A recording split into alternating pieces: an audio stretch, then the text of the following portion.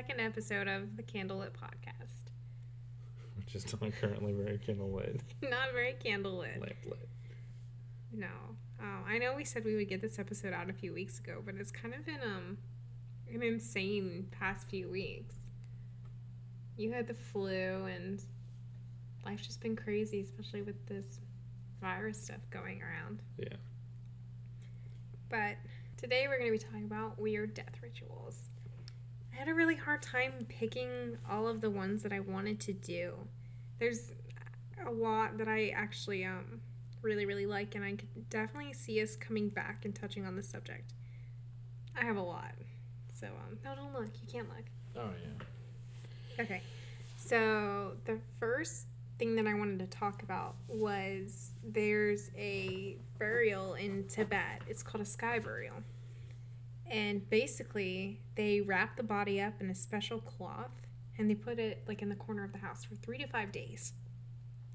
They read scripture and recite. You put it where? In the corner of a house. Oh. Or in their house, corner of their house. So they read scripture for a few days. That helps, I guess, the souls that are waiting in like purgatory to be depends released. on what religion. I'm not sure what. And then the family picks a day for somebody to come take the body to the site. So once they get there, They just keep this body in their house for days and just. yeah, they wrap it up. Damn. Well, we should probably also note none of this is like meant to make fun of like any one religion or culture. Stuff is just really fascinating. So everything we say is like with the utmost respect and consideration.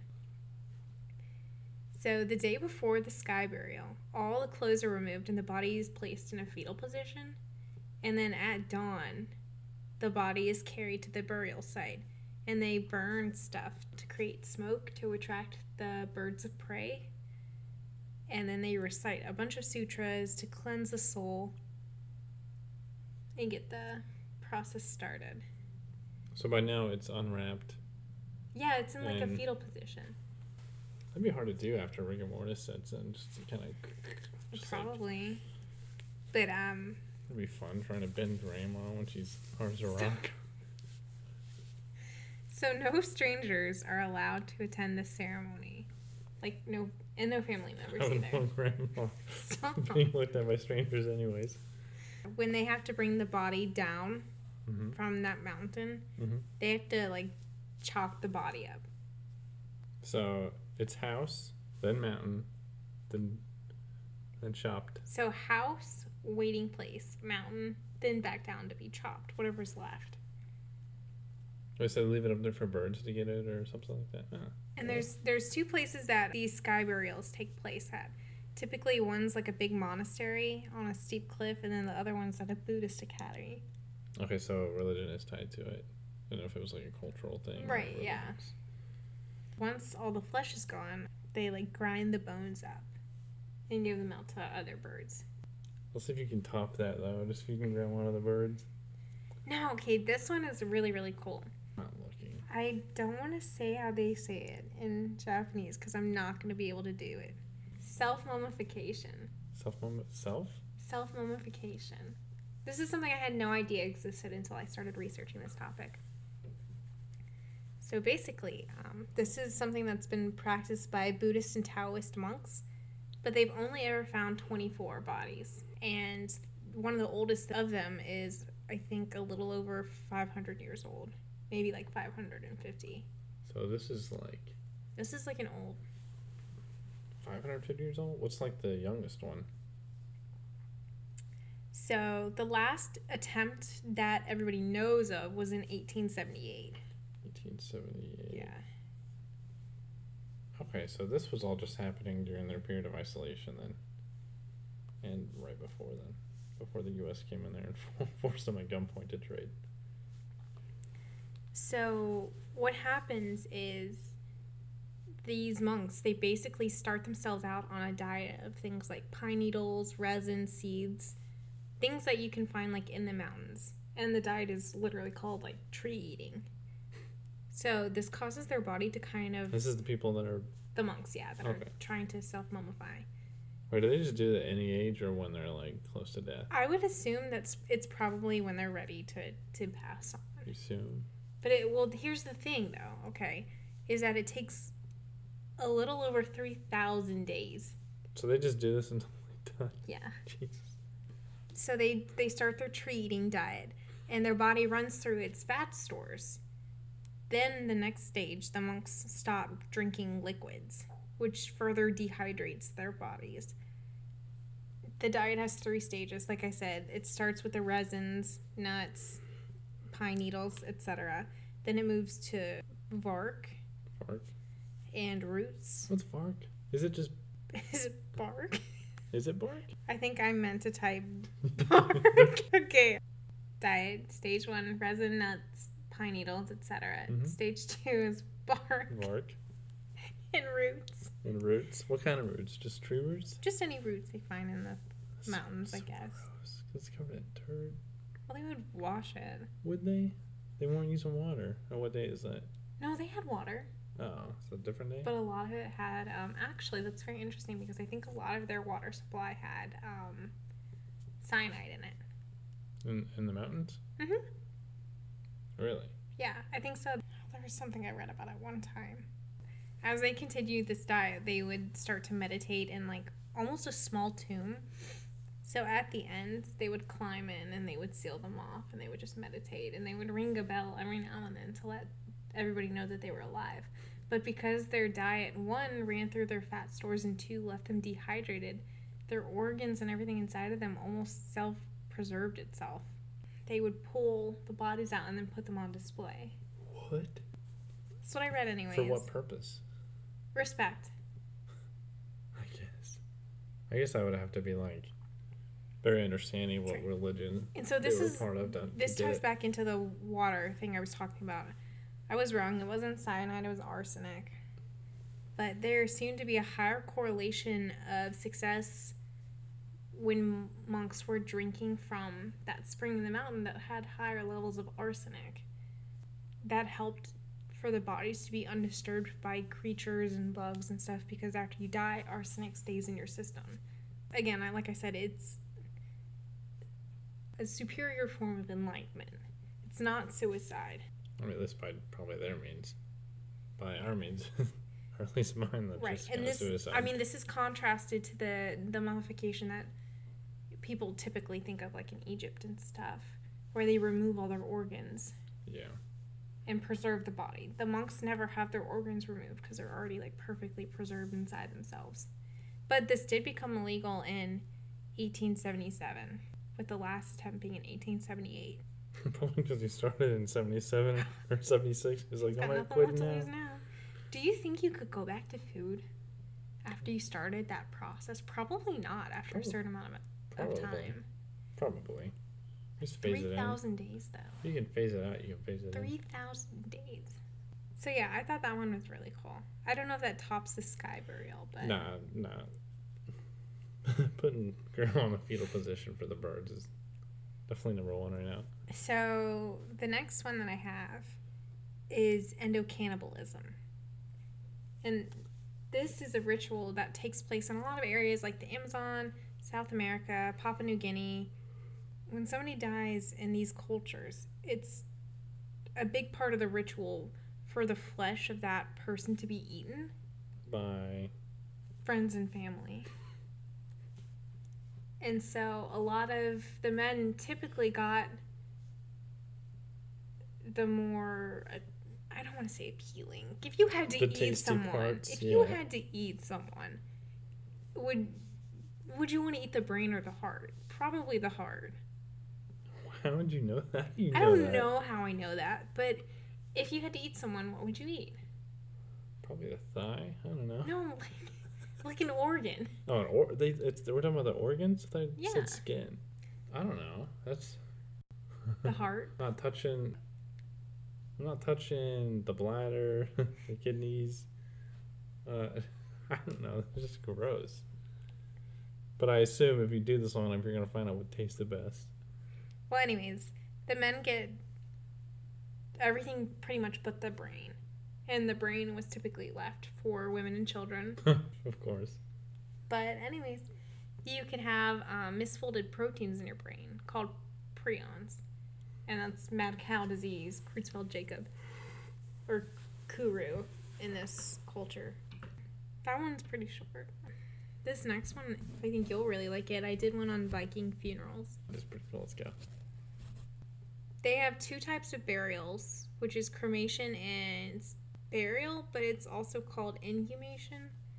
So cremation was typically the most popular form in this culture. It typically involved building a pyre, but lots of people, when they think of Viking funerals, they think the pyre is built on the ship and lit a fire and sent out to sea. But actually, they were typically lit on fire in the pyre before even doing anything like that. Yeah, what do you mean? So you know, like when you watch like the Viking shows, Yeah, or they the put it on a movies, little boat and they and they fucking, yeah. typically that never happened. Yeah, that'd be a waste of a boat. Yeah. Yeah. But typically, they were burned before their land or sea burial.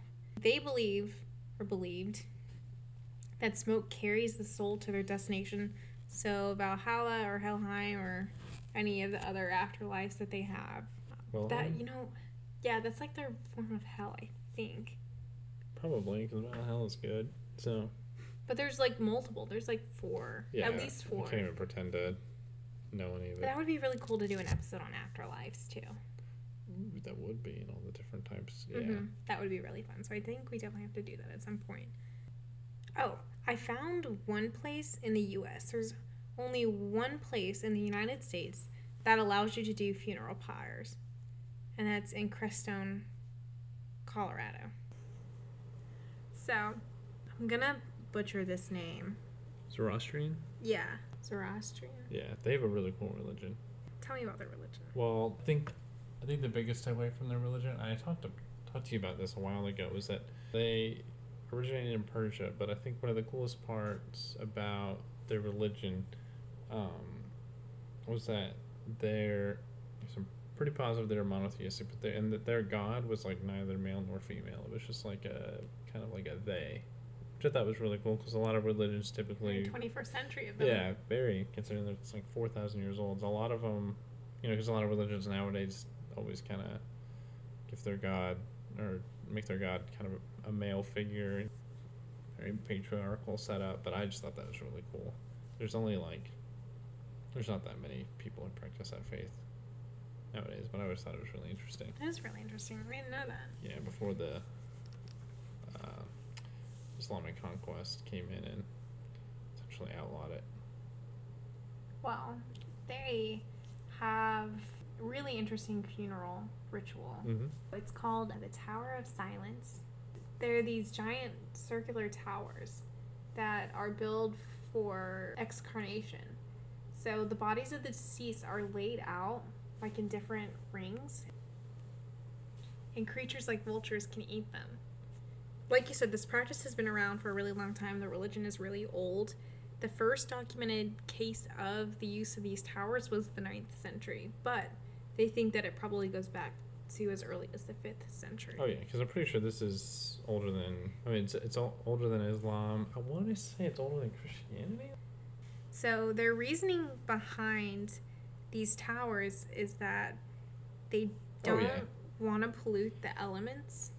So this was way pre-Christianity. Yeah, this was 3,500 years ago. It is a long time ago.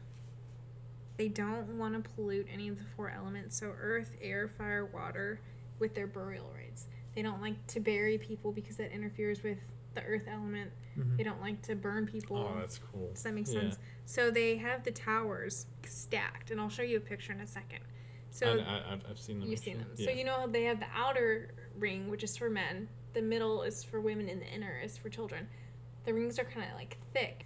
It's very interesting. I thought that one was really, really cool. And they don't have to like look at the body. Yeah. But aren't they also kind of like removing earth to build these towers where they're putting them? They're not. Towers are just there. It's not polluting it though. Fair point. I missed that part of it.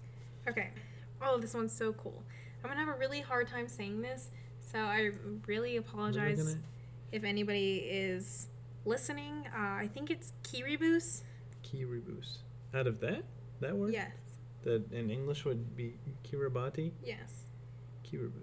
Oh, which? Oh, it's in the Pacific. Okay. Yes. Keep going. So this is a collection of islands and atolls in the Central Pacific Ocean. This one was actually, I think this is my favorite that I researched. When somebody in this culture dies, it's very similar to the body in the sky burial. They leave the body in the house for 3 days. So people who knew the person could come through the house and honor them. They lessen actually the smell by burning leaves, and they put flowers in the body's mouth, ears, nose, stuff like that to kind of like cover up that body smell. Yeah, you're a nurse. I think you can think of a better word than body smell. That's just my day job. As the body's in the house and the gum and the tissue start to decay, the teeth fall out. Mm-hmm. But the teeth are collected and made into a necklace, which I think is so cool. That's pretty fucking metal. And that's the necklace right there. It makes me think of you. Just the box of teeth. Or the jar of teeth. So they turn the teeth into a necklace. And then after 3 days or so, I read anywhere from like 3 to 12 days. I wasn't really sure. 3 seemed to be kind of like the average. I don't think they'd be pushing it past 3. But they bury the body. And then when they're ready, I guess, I don't know if they bury the skull with the body or they always keep the skull out. But the skull is polished and kept on like a shelf in their home. And they make offerings and stuff to it. That's so their god, I don't want to butcher his name, but Naka can help guide the soul to the afterlife. And then eventually, once they feel like the soul has been, brought to the right place, they bury the skull with the body again. This funeral rite is so cool to me. It's just so neat. Unfortunately, though, the islands were visited by missionaries. Mm-hmm. And they were all converted to Christianity. This culture, actually, I don't know if it's the entirety or just their funeral rituals, but it's heavily influenced by paganism. Oh, it's a paganistic or paganist outlook. But it was really sad to me that a lot of people don't do this anymore because now... I mean, it's also kind of pretty unsanitary, keeping the body around, digging it back up, taking the skull out, putting the skull back, leaving the skull in your home. I know, but necklace now of they teeth. don't have any culture like that at all.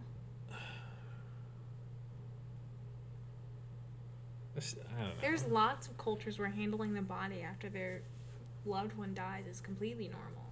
I cannot think for the life of me what culture it is. Yeah, but this one is like... But they bring the body out into like a back parade. up, like, well, it's just a bone at that point. I don't know. It's just a skull bone. The teeth necklace, none of that. No, that's fucking metal.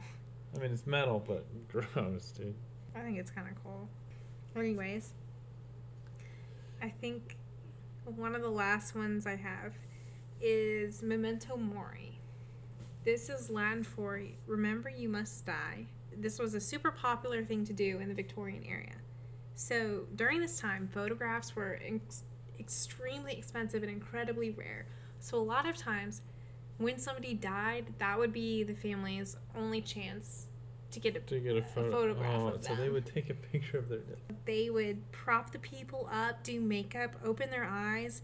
And the thing about photographs back then, right, is it wasn't like and done. It was like you had to stand there for a minute. It was almost like a quick painting, for lack of a better word. So exactly. You just got to stand there with your daughter or, again, grandma. Yeah, and these pictures are just like so eerie. They look alive, but barely. It's obvious it's her in that picture. We're looking at pictures it's right obvious which person's dead in the photo, but if you didn't tell me there was someone dead in the photo to begin with, I wouldn't like notice. A lot of times they would prop them up on the couch, or if it was a kid they would like keep them in the bed. These are kids too. Yeah. The last one I have, ooh, you should do the like the catacombs underneath Paris and stuff. Okay. Granted, that's not necessarily a death here's the ritual thing, so much. Is that I actually made like a note when I was researching that I really want to do an episode just dedicated to the catacombs, because I almost put them in here. But it's not so much a ritual as much as it was like, oh shit, everyone's dying at once. I love the catacombs so much. I think that they are so fascinating, and the fact that there's miles and miles and miles of them where nobody knows what's going on with them. And there's that documentary on YouTube. We did a freaking movie too a while ago. Oh, As Above, So Below. Yeah. I really not liked amazing, that movie. but I did like it. I really liked it. But the catacombs is somewhere I've always really wanted to go. Yeah. And we're absolutely doing an episode on the catacombs. Let's visit there too. Just when we go. Solely the catacombs. So the last one I have is something called the Etruscan Cities of the Dead. Ooh, I've read about these a little bit. So these are actually necropoli? Yeah. It's a necropolis. It's a city of the dead. Yeah.